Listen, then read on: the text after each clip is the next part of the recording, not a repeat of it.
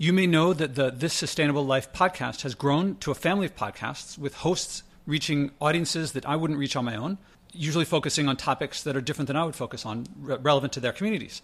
I recommend that you listen to them. You might also know that I have conversations regularly with the other hosts because we have common interests and we like to talk about the various journeys that we're on in living more sustainably. The episode you're about to hear is a conversation I had with Alison, who hosts This Sustainable Life, coming out of Lancashire, England. You'll hear me talking about my local park, Washington Square Park, which is one of the most, sad to say, drug-ridden in New York City. Because it's my backyard and I refuse to retreat from the degradation that a lot of my neighbors are retreating from, moving out of the city and things like that, you will hear my passion.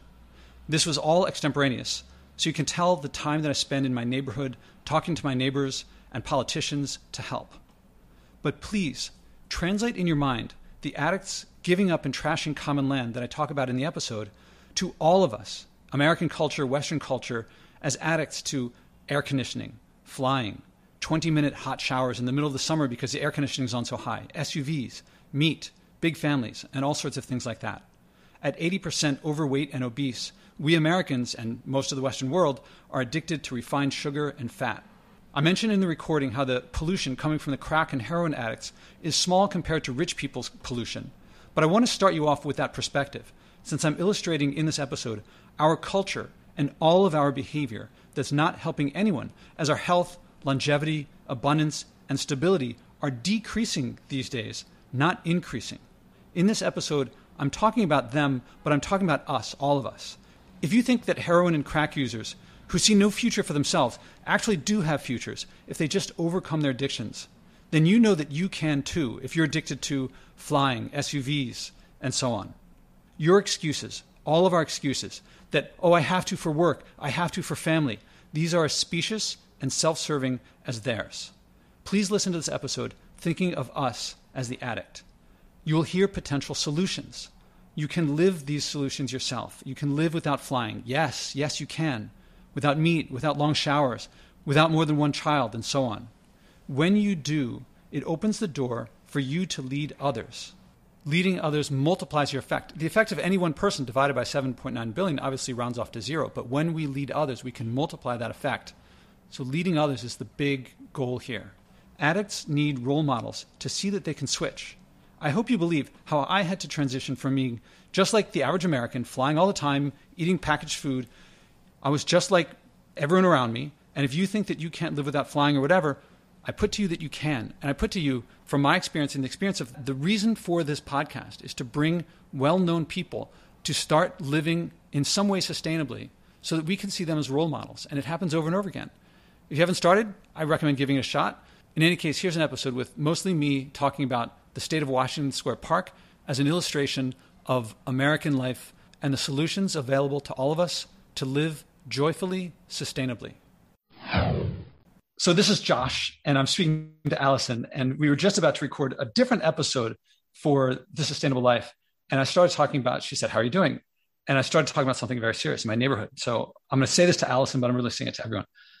I live in Greenwich Village, Manhattan. A lot of people describe it as it's a very genteel neighborhood. The brownstones are in Manhattan, so they're expensive. For a long time, it's been a lot of artists and musicians, lately more bankers, which is weird for me because I make less money than almost anybody that I know. And I figured out all the places to get by without paying a whole lot. And I bought my place a long time ago.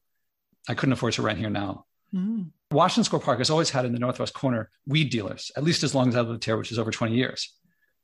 Since the pandemic, it's been overrun, especially the northwest corner, with much more serious stuff, the drug dealers and users, but it's heroin, crack. Last fall, I was taking pictures of when I'd see syringes. Mm. A couple of weeks ago, I saw for the first time actually like someone just injecting, seeing the needle going through the tattoo into the arm. So Alison, I can see her, the listeners can't. And it's like, I cringed and winced involuntarily as I saw it. It was like a group of people. I guess they were waiting their turn after this guy. Ugh. So I made it habit. I have all these SID shots. One of them is I pick up at least one piece of garbage every day. Last year, I said, all right, the northwest corner, I'm going to pick up at least 3 pieces of garbage there on top of the garbage that I pick up any other place. And I haven't missed a day since. I'm trying to think if there's been, even when I've gone to stay at a friend's place overnight, I haven't stayed 2 nights elsewhere since getting back here from my mom's house. So I haven't missed a day in all this time. The other day I come by and the northwest corner is blocked off. The cops have put up barricades. It's empty in the northwest corner. Now, as an aside, there's a fence around the park. So I walk along the fence and I reach through the fence to pick up, because there's so much garbage that I don't even have to really enter the northwest corner. I can just reach through the fence and get all the detritus that's strewn all over the place, because that's the world that we live in. And it would be nice to say that they are these other people, but this is a product of a system with a certain amount of, I'm not going to go into the systemic causes, but I don't think that anyone thinks, I'm not sure how many people would argue that if you have a certain amount of inequality, then there are going to be people who see less hope for the future. The feeling of when you're at a casino and you went in with, I don't know, $500, now you have $10. Or actually, no, I actually read that apparently a large part of casinos' winnings are people at the end when they're about to leave. And they're like, oh, I'll just throw it all on red and see what happens. This hopelessness, this feeling like, what does it matter? I give up. There are a lot of people like that in society, in a society that sticks in everyone's faces. Look at all the stuff, but you can't have it. I've gone more into the causes than I meant to. So they closed this area off yesterday, or at least yesterday, maybe it was this week. Now, it's been a couple of days now that I've been reaching through the fence to pick up the garbage. Oh, and last night there's the 6th precinct periodically has build the block meetings where they meet with people. Last night there was one online. They've been doing it online since the pandemic. Everyone is saying Washington Square Park. Everyone who lives here, all these people are like, I've lived here 20 years, 30 years, 40 years, 50 years. Never seen anything like this. So people have been here through the 70s and 80s. And there's a feeling of hopelessness. And the cops are like, we'll take care. They're not saying we'll take care of it. They're like, there's a certain amount they can and can't do. They have to see something happen for it to be illegal. People are allowed to be in the park. Right. It's obvious to anyone. You just stand there for 5 minutes. You can see people dealing. No question. I mean, it's not like it's a mystery. There's not enough cops. And I don't think anybody wants a cop every couple feet in the park or around the park. And the cops are like, well, we're closing the park earlier. It used to close at midnight. Now they're going to close it at 10 p.m. But 1, they're not getting it. 2, there's not enough of them. 3, if there were enough of them, I don't think we want a police state.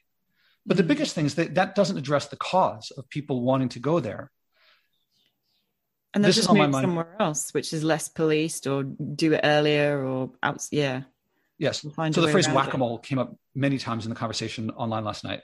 And the cops know that it's whack-a-mole. And it's not, I'm talking about this corner or this park, but actually it moves on to Waverly Place and Washington Place towards 6th Avenue. And then it again starts again on 7th Avenue by Christopher Street, where there's another small park. There's a general feeling of this is out of control and there's no way to get a handle on it.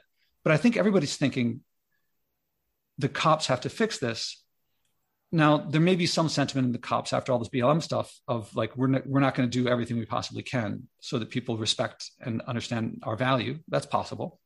But I think that people are retreating. A lot of people are moving out. I mean, people moved out because of the pandemic before any of this happened, and that is going to lower property values and make people not want to move in. Then people who have the most money, have the most resources, tend to move away to the Hamptons or whatever, to their second homes.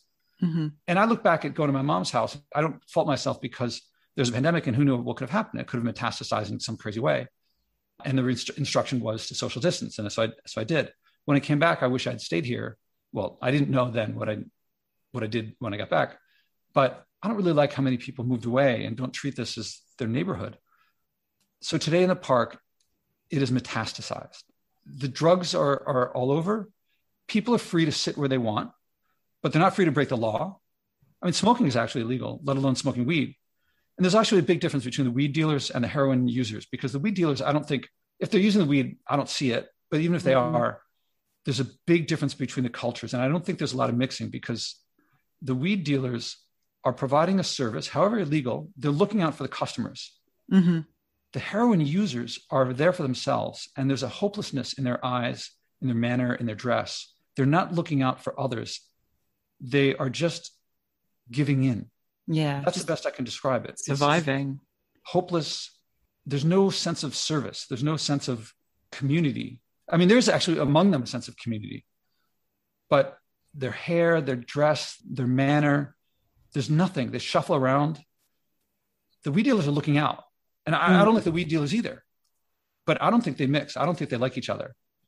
Now, the northwest corner is empty, but the central part is now full. And so I just happen to sit in a place. near where they were because I wanted to sit in the shade and they were sitting in the shade. And I look across, there's a statue, century old at least, which for America is old, and Europe maybe not so old.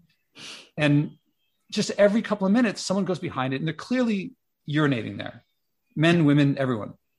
There's a bathroom, but that's going to be, it can't serve that many people.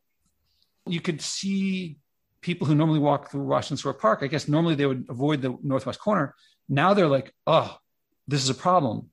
I think they're going to retreat. I think people are going to spend less and less time in Washington Square Park. And I am thinking, if the solution, okay, long-term solution, I don't know. But one solution that I think could work is that, I don't know what the population is of Greenwich Village, or of people who use Washington Square Park, who live here and have a stake in its future as a comfortable place for families and children. I would say, got to be 100,000 people. Right. Wow. But say tens of thousands. And there's a couple dozen people who don't live here. The park closes every night at midnight, soon to be 10 p.m. That means, I don't know when it opens, maybe 5 a.m. That means it's empty when it opens. I think that if people who lived here took turns just sitting on the benches, roughly equally spaced out, so there's no real space for people to congregate and form I don't know what you call it. It's not a community. I mean, it's a community, but the heroin users, that they won't have a place to settle down. Now, outside the park, Waverly Place and Washington Place, I don't know how to put it. It's not infected, but it's like overrun with people living on the street, to some extent exercising their right to do what they want. Mm-hmm. To some extent, people asking the cops last night were like, I see them cooking heroin, I see them cooking meth, whatever, the person was like, I don't really know what it is, but there's no secret. And that's not legal. I don't think it's even to their own benefits. How to organize people. Is it feasible to have just people in Washington Square Park equally spaced out for, say the place is open 16 hours a day? Shifts on the bench. Yeah. There's certainly a fair amount of businesses around here, and they're going to suffer if people move away. I've had on my podcast now, I think 3 or 4 mayoral candidates, a candidate for borough president and candidates for other elected positions. So I want to talk to them. I don't want to take the sitting down. I mean, I feel I'm doing important work, environmental stewardship work, writing the book and so forth. But this is my neighborhood. There's a lot of similar causes of people just looking out for themselves and not their community. America has a very strong, the cowboy mentality of this illusion of what I do doesn't affect anyone else, so I can do what I want. If I were a conservative American, I would probably be thinking, the cities are all liberal and you do this to yourselves. You should have some more law and order, because the smaller towns, heroin and meth are hitting them pretty hard too. Right. And I feel like we have been moving away from community for some time. I think restoring community, actively working at it, we aren't really doing it. How to do it? Do I want to do it? Do I want to make this a big thing? Do I want to put everything else on hold, or make this a part of what I'm doing? So what would the strategy be? What would be your community building strategy other than other than physically stopping people from being able to congregate? The strategy would be to form something like a town hall. Mm-hmm. America's built on the first. Now I got to be very careful. The Europeans, when they came here in the free North, would form small communities, and there'd be town halls, and there'd be participatory government, jury duty, and things like that. To form community deliberately for people who have a stake in the future of an area. We have numbers, and we have a stake in the future. I don't think that they're violent. I don't think that they're looking to hurt anyone. I'm sure that they are aware that they're hurting themselves, in the sense of someone throwing down, I'll just throw it all in black and then I'll leave the casino. They're giving up on themselves, or maybe, if they have no hope, maybe this is their best option. So in the long run, it has to be creating something for them, so that this is not their best option. Yeah. Except that the environment. All right. So let me get into some of the deeper stuff. I think I've talked to you about this book that I've recently read called Work by James Sussman. He talks about other societies, hunting and gathering, not pre-agriculture or different than agriculture, not different. One of his points was that we have created a culture of growth. Well, he doesn't say growth. He would say scarcity. Hunting and gathering societies don't live in scarcity.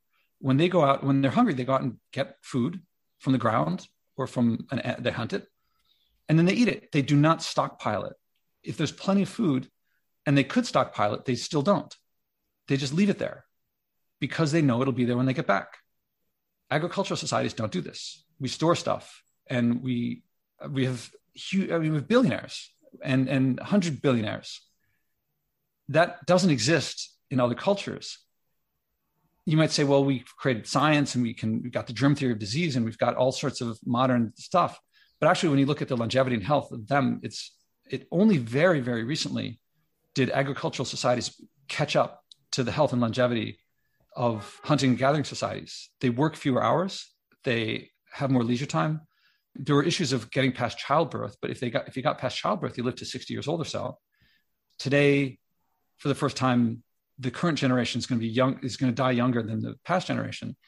Everything about the environment says that that's going to increase dramatically.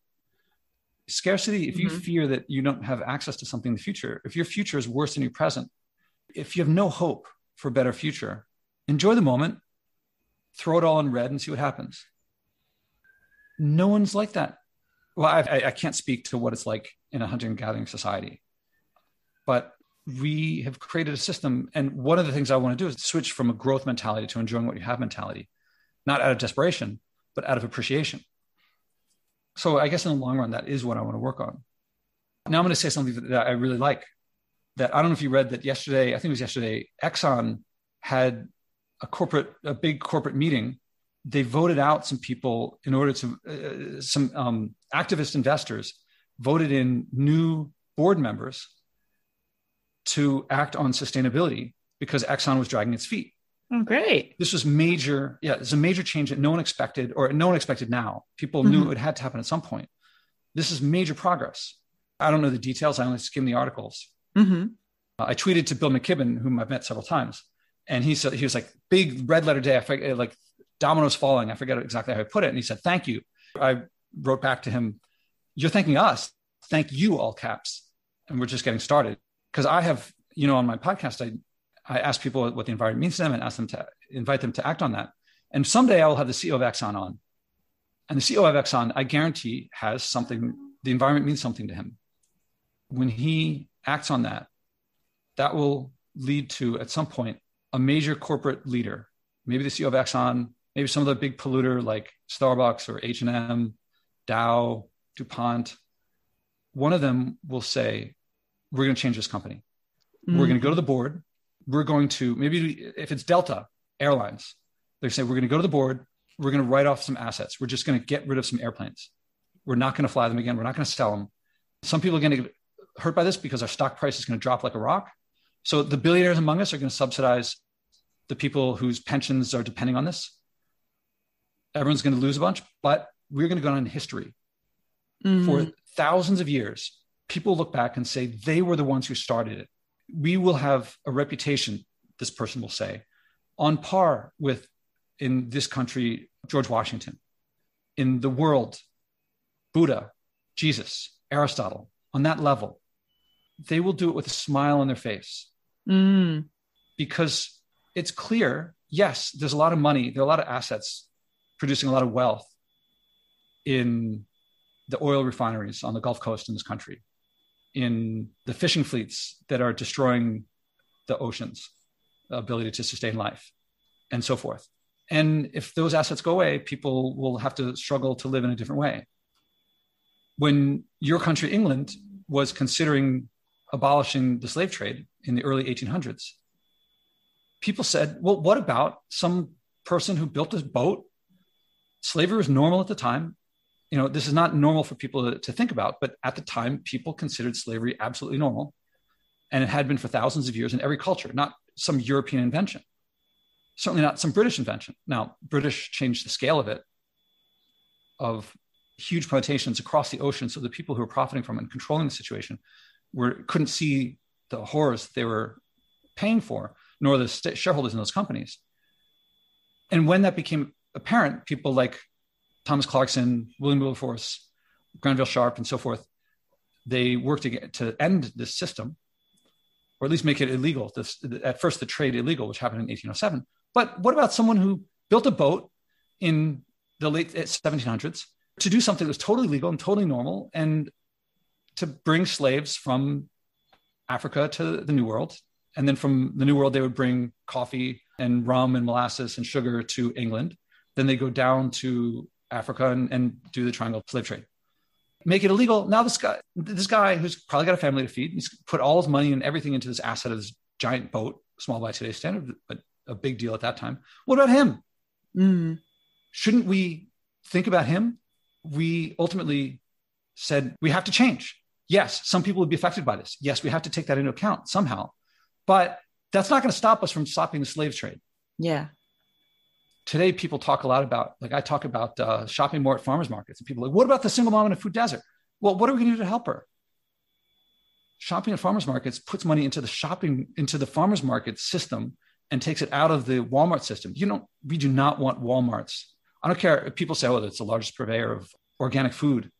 So if we want organic food, we should put Walmarts into Harlem and the Bronx. And Walmart knows how to extract value. They impoverish. McDonald's, people say, people don't have time to go and cook. McDonald's, they can get a meal really quick, and a Happy Meal costs very little. McDonald's does not give you extra time. McDonald's is the cause of them having less time. McDonald's is the cause of them not having money to buy food instead of doof. Farmers markets. So every time someone shops at a McDonald's, they're accelerating the system that creates the system of impoverished neighborhoods where people feel like they're not having time. Yeah. Spend money in farmers market. Now the farmers can go into new neighborhoods. So kind of taking your point or following the thread through about, that CEO of Exxon and asking them, going through the Spodek method, here's a crazy idea for you.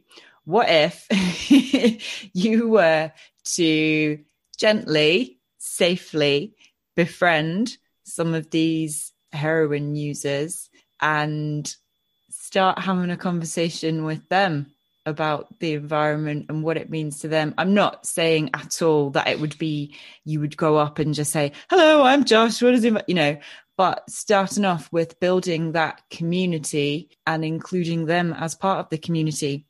And a lot of these people, as I understand it, they've suffered lots of trauma in their life. And like you say, that this is now the best option for them. They often lose a lot of self-esteem and they don't think that they can do anything more or be anything more. Like this is just all they are. And what if there was something that we could bring to them around showing them, trying them a new thing that is in line with their values that they might have lost? Originally, I envisioned something like that. I envisioned that I would go through there enough and people would start recognizing me and I'd connect with people. And then I would, in some way, communicate, mobilize them to have this. If you're here all the time, it doesn't make sense to have a cleaner area. To some extent, this has worked in that I've met some of the weed dealers and I've spoken to them a couple of times. I've had several, not long conversations, but half an hour, 45-minute conversations with a couple of them. And they recognize me and some of them are more regular. The heroin, the ones with the syringes, I can't understand what they're saying. Yeah. There's just no coherence. They don't, it's scary. I'm afraid to be near them. I can understand that. Yeah. One time, one came up to me. I had picked up some garbage off of one of the tables and threw it away. And the guy came up and was saying, thank you. Now I could not understand him. And this was before my second shot. After the second shot, but before 2 weeks. So I'm wearing a mask, but he's not. And he keeps getting within 6 feet of me. And so I keep stepping back, but he's talking quietly because he's mainly, and I can't be sure exactly what he was saying because it was really hard to understand. He's talking quietly, I presume, because he's looking around like I don't want other people to see or hear what I'm saying. But also it's hard to understand him. He's saying, my understanding was he was saying, thank you. I feel bad. That was my garbage that you picked up. And I feel bad about that. But also he's saying, I think he was saying, I'm not like them and I'm stuck with them. I don't want to be like that, but I can't really get out of that. Mm. Now, what he's actually saying, and I'm going to get in trouble for, all right, he's black, so he can say the N-word. He's saying we N-words are this way. You white people are that way. He's saying, like, I don't understand you guys, but you have limits and you don't do this. Mm-hmm. And we get stuck in this mess. Jeez. So I'm kind of feeling like this guy's opening up to me. It's something, Yeah. I feel like there's something meaningful here, because he's not like just, sometimes they just come up and say thank you, and they don't really have something more to say, as best I can tell. Yeah. It's also more of a rotating cast. They don't seem to stick around as much. There's a few that I recognize for months on end, but they're the most crazy. Like, okay. they don't recognize me from time to time. I would like to connect with them, and that was an original goal. And with the weed dealers, there has been some extent to that.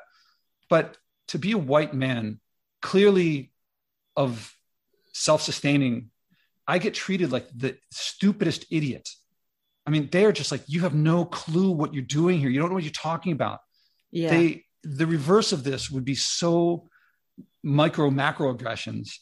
They're just like lecturing me on the most obvious things. You know how it sucks when someone's like telling you something you already know, and everyone knows that you know it. And for someone to think that you don't know it is insulting. Mm. I'm not there to argue with people. So I listen and I try to create meaningful connections. That's what I do, is I teach meaningful connection exercise. I do that with them, and it doesn't really get very far. I've talked about, one of the things I thought of, I coach people. I get paid a lot of money by NYU, by executives, to help them develop initiative and leadership skills. And I thought, maybe I could do that with these guys. It's all guys. I mean, the dealers are all guys. Users, it's a mix of men and women. But maybe I could help them take some initiative and figure out opportunities that they can't see otherwise. Now, there are going to be huge barriers. They might not have addresses. They might not be able to have internet access and things that are rudimentary things to get meaningful jobs. And whatever jobs they could possibly have access to possibly are worse than the drugs.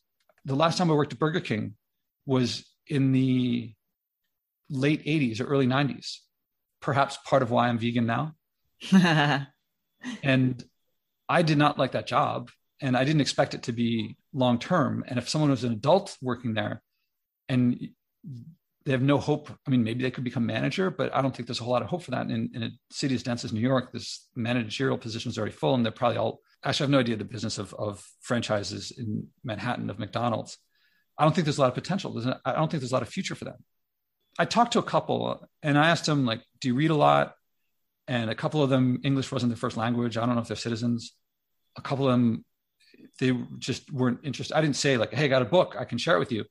But I've been looking for an opening to say, I work with people. I don't want to sound patronizing, but to say I work with some really people who know what they're doing, people who don't know what they're doing, and I help them build passions and take on things. I'm not going to force myself in there. Yeah. I was there for a couple hours today, maybe 90 minutes. Some people came by from a local hospital, St. Vincent's, and they're giving out, there's a sign on their cart. It says free food, toiletries, but mainly food and toiletries. Middle-aged women, I would guess 60 years old. They look so happy. And they go right into the mix of these people. And they're like, would you like anything? Would you like anything? And of course, they're completely innocuous. Most people are like, we don't care. We don't need it. Because they go around and they ask for $1 here and there, and probably a couple dollars here and there is like enough for them to live on. I'm not really sure. I have no idea what they're living on. But I can tell you what they're eating, because I can see the garbage strewn around them, and it's all doof, nothing healthy. But I know that what the people from the hospital, I presume volunteers, give out, smiles. I think some of the bags look like they had some sandwiches in them, maybe a piece of fruit. The toiletries would be toothbrushes, toothpaste, maybe some deodorant, sanitary pads, wet wipes. All the stuff I see long after they're gone, because water bottles. There's water fountains there, so there's no need for water bottles. It's all garbage all over the place. They use it for like 10 seconds. This is not, it's showing some support, but the support is giving them garbage. I mean, giving them stuff that becomes garbage almost overwhelmingly. I don't think they value it. I don't think that it changes anything. I can't see any other situation except that the people who are giving it out are doing it for themselves, not for them. I think it would be more effective if they just came in and smiled and said, I appreciate you. But the giving stuff actually distances themselves from them and creates something that 500 to 1,000 years from now, people are still going to have to deal with for this moment of not really making much of a difference. Did you say that to the volunteers? I wanted to go up to them. It's kind of funny because if I walk up to the volunteers, I don't approach the dealers and the users. I could, I mean, they're right there, but it's awkward. I don't know how to, most of the time when they approach me, it's to ask for money. Mm. There's no sense of me as a human being. They're not treating me as a human. They're treating me as possible pockets. Sometimes I'll come up and be like, hey, I'm going to sketch you, or I'll show you a card trick. And that's asking me for money. I'd be happy if someone that one guy who came up to me, if you would just keep 6 feet away, because I have no problem with him, but a virus is a total other story. Yeah. I would have liked to have continued that. I'd like to meet them. I would. Yeah. But they're not approaching me either. I don't, I mean, it's really a huge divide that I don't know how to bridge it. I guess like there are absolutely some things that would add chaos and unpredictableness into the situation due to the nature of the drugs. And also then if they're using, then there's like a question of time and effectiveness, because like you say, you're not going to get anything out of anybody right after they've taken anything. But it reminds me of in one of my episodes, I interviewed Francesca Trotman, the Love the Oceans founder, and she was saying how she got with the community of the Mozambique fishermen, and it took years. They had somebody else there to support, you know, who knew the culture, who was able to be that bridge. And then over time, that's how they built trust as an organization, and, you know, her work through this bridge and the community. But it took years in order for them to do anything. Like, it's a slow process of building that trust and to do anything meaningful. But if the people who are there, they're constantly changing, or, you know, not in the best state, they don't perhaps see why you're going to talk with them with another person, then that adds all that level of complexity. Yeah, they're leaving, they're coming and going. And I presume in Mozambique, she's with Mozambicans, if that's the right term. There's also, you know, when you go to 7th Avenue, it's a total different scene over there, I think. Probably some people are going back and forth. But I don't know if it's just happening in London, in Lancaster, that they're undoing their mufflers so that they're really loud. The cars, they sound like they're drag racing. And motorcycles and cars. And I've noticed. Yeah, you're laughing because it does sound kind of funny, but when you're here, it's horrible. There's no reason for it, except I guess it's some sort of macho display. It contributes to the sense of lawlessness. It's I can't see it as anything other than antisocial, except within a small community where people are probably impressed with each other. But every now and then you'll see a cavalcade of dozens of cars or motorcycles that come through, and they're just all revving their engines. It appears to be a show of dominance. If I look at it from an anthropological perspective or sociological perspective, I guess it's tough for the cops to do anything about it because they're moving around and you can't like set up a blockade and catch them. But I don't see much of a sense of people trying. There is a big precedent so New Yorkers will know the names of Robert Moses and Jane Jacobs. Robert Moses was came in as a parks commissioner and reformer of government, and he built roads starting from the 1920s through, he held office until the 1980s, never elected, always appointed. The book about him was called The Power Broker because he was adept at using power in one position to get power in another position. So he was more powerful than mayors and governors. And one time he wanted to do something and took the president to stop him. The big example is like the Cross Bronx Expressway, this extraordinarily expensive road that destroyed, gutted communities. His view was, we want transportation to get things to and from all these places. We need transportation. They didn't yet know at the beginning that cars or roads, they build a road, it would be uncrowded. And then a little while later, it would be crowded.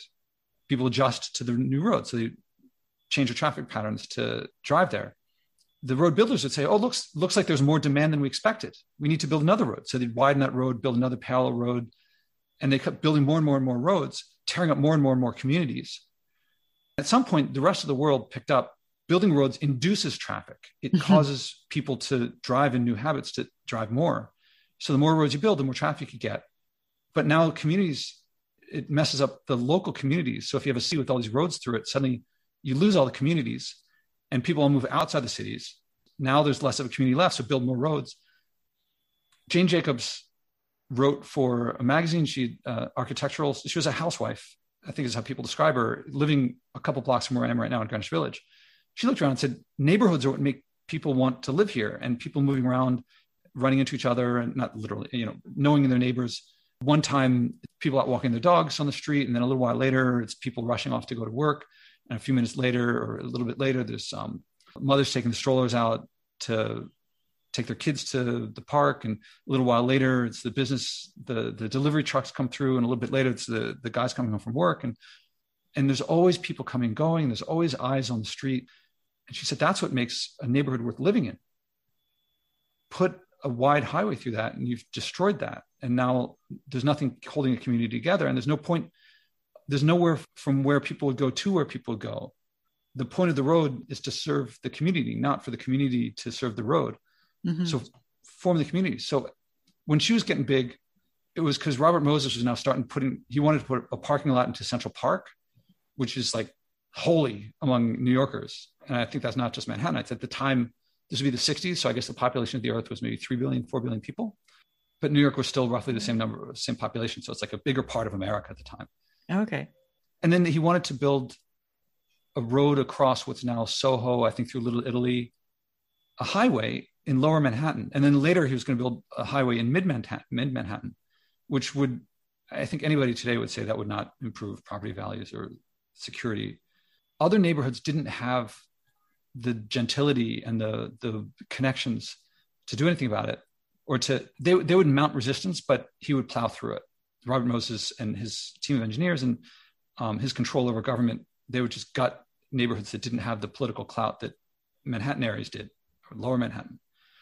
So Jane Jacobs is the name. She wrote this book, The Death and Life of Great American Cities, where she was the principal person, I think, who organized resistance to Robert Moses building these highways. If we look at Robert Moses as a above the law gangster, which that's arguable. I mean, he certainly was beyond accountability in many ways. I don't know if he was breaking the law, but he certainly wasn't responsive to the people. He wasn't. Anyway, let's just imagine if he was a gangster, then she opposed that and succeeded, despite being a slight middle-aged woman without resources anywhere on close to his. That's something that gives me hope. That's a role model of someone who was able to keep out overwhelming forces that had gutted other neighborhoods.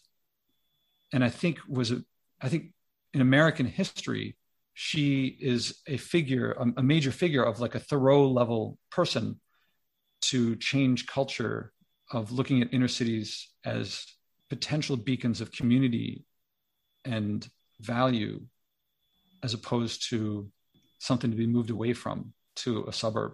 Do you know, I've got this vision. There's two things that are coming to mind. One of which is, the Peanuts cartoon where they like set up like a little stand. Oh, Lucy Van Pelt's, this is The Psychiatrist Is In. Yeah. And it's like advice or whatever, or, lemonade or whatever. Yeah. And then the other thing is something that my boyfriend's grandpa always used to say when you're like, oh, happy birthday. What do you want for your birthday? And he used to say, I don't want anything, just a smile and a kind word. And we've always like, just said that. That's such a lovely thing. And for some reason, I just imagine you in the park with this kind of Peanuts stand just there. Well, you're there anyway. I don't know what you do when you're there. And it just has, like, talk to me if you want a smile and a kind word, and you just allow anyone in the community to come to you, and then you just start a conversation with them. I have thought of doing something like that, to put up a table that says, actually thinking along those lines, saying NYU professor, leadership coach, free advice. And now I wouldn't do that in that corner because I guess I could think about doing that corner. I would do it partly for experience. Partly if I brought a bunch of books, I bet I'd sell a bunch of books that way. Because my books, I think, are pretty good. I've not gotten around to doing that. Now let's talk about a lot of the other people who go through this. A lot of NYU students, less so now because their semester ended. But the garbage all over the place is everywhere. Everyone goes in there overwhelmingly, I was with a friend and I said, how many people do you think, what fraction of the people here brought with them disposable packaging? She looks around and she goes, I'd say about 85%. We used to eat 3 square meals a day at home and people were perfectly healthy. Now people feel like if I go the slightest whim and they'll buy something that the package will be around for 1,000 years. The slightest whim. And people can go for hours. People can go for a day without water. I'm not suggesting people go for a day without water. Yeah, I know a lot of everyone out there is like, oh, old people. What about people with conditions? Okay, yeah. The remaining 99.99999%. If you yourself are not one of those people, then they can figure it out. They're not going to die. But for the rest of us, we don't need water. The marketers have gotten us to believe that it's not just that water is healthy. It's not even, now people think it's unhealthy if you don't have water with you at all times. People live in deserts. People live in the Sahara Desert, in the Kalahari Desert. And people here where there's water fountains everywhere. You're worried about COVID? I mean, people, if you're pushing a stroller, bring your water with you in a bottle, a reusable container, or just go for a little while without water. In any case, everyone, 85% of the people are bringing in garbage. It's overflowing. People leave it like they'll eat something and like the napkin gets blown away and they just watch it go into the wind. They get a salad from Sweetgreen, which is, they get a bag, like a heavy duty bag. They get like forks and napkins and stuff that they could bring from home. You can bring your own fork. You can bring your own salad. So everything, I'm not laying all this down, all the mess in Washington Square Park on the drug users and drug dealers, because everyone, the richer they are, probably the more garbage they're producing overall. I mean, certainly any homeless person is nowhere close to Bill Gates' level of lowering the Earth's ability to sustain life and society. So I'd like to hope to influence him as well. But one of the things I was thinking of is getting a friend to take his camera and follow me around. And I'd carry my bag of garbage from home. And I would walk up to random people. Would I do this? I'm not sure. And say, look, it's a free country. You can get whatever food you want. But this bag right here is 18 months worth of garbage for my entire house. And it's less than you have for that one meal. Free country, do what you want, but it's possible to go otherwise. If you care to comment on that, go ahead. The listeners can't see the smile on Alison's face. I don't know exactly what I would say or do because I've never done anything like that before. And I expect the first couple of times I'd piss some people off. You got to mess up a few times to figure out what works and what doesn't work. I don't know where that would go. I've thought about it. Because how do you talk to people about, like, people just have lost the sense that food grows out of the ground. There's no plastic. Apples don't actually involve plastic. There aren't stickers in nature. We've put them on them ourselves and we don't have to. And a sticker is like the least thing. I just walk around and I pick up like 50 pieces in just walking a lap of Washington Square Park, which is a really small park. And that's not going out of my way. So I was smiling because I could imagine those people who you're approaching thinking, oh my God, there's that crazy heroin user coming and talking to me. I don't know what he's saying. I don't know about me. It'd be tough to identify me as a heroin user. I suppose, yeah, that's a bit tongue in cheek. But I guess that's the full steam ahead version, isn't it? That's the 2-ton truck, steamroller and bam. A 2-ton truck would be accusing them, and that I've at least recognized not to go in with judgment.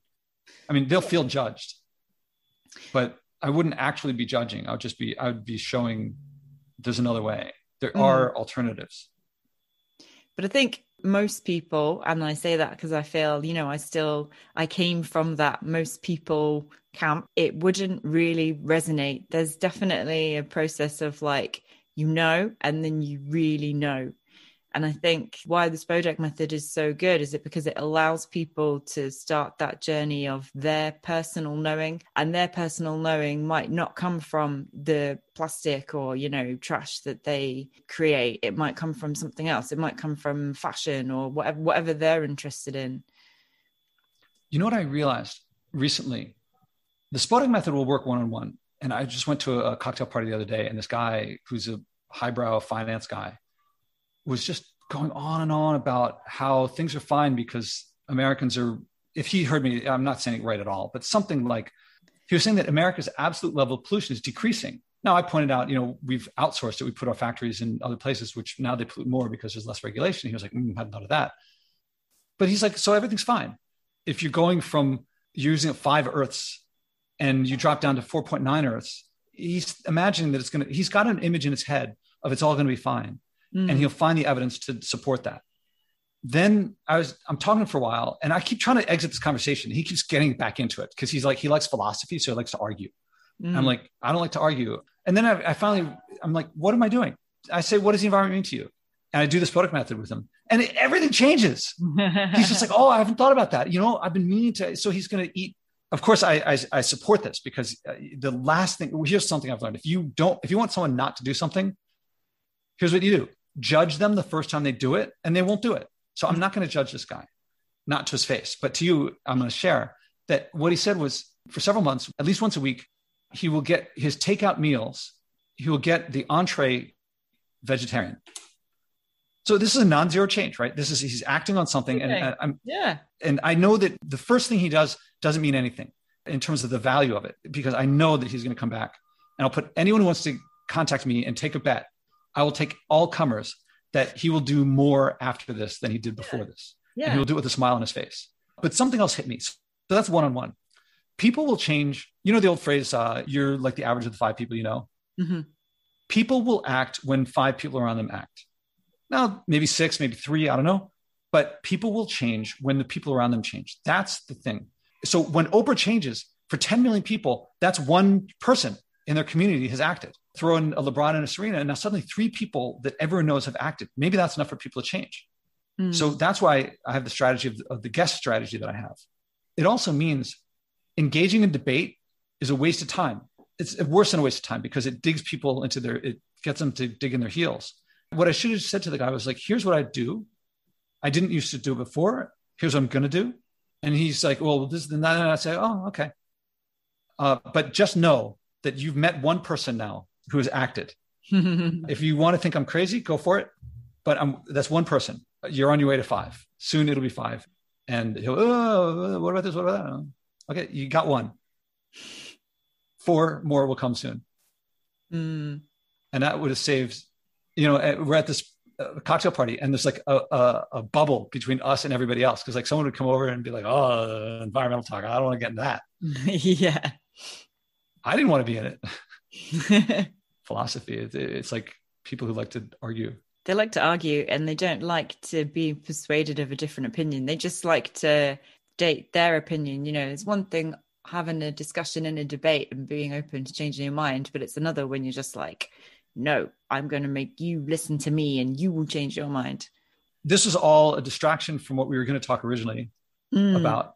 The question that prompted this. So people know, like we got on and we were chatting a little bit before hitting record. Allison said, how are you doing? Then this happened 1 hour later. Yeah, I started to answer this and I paused and I said, I should record this. Allison, what's your read? Do you think someone, even if they're not a New York City resident, would have found what I talked about interesting or relevant? I think so. I think it is interesting. I think it touches on a lot of really tricky societal issues. And what do you do when you want to do and you want to help? I think it might be. Okay. So Allison, I appreciate your asking and participating. Yeah, no, it's interesting to explore. And if you were thinking of doing that idea with bringing out a table and saying, Professor here, free advice, I think that is a really interesting idea. Although the only thing about Professor free advice is it's like a power differential that's created between you and the person coming.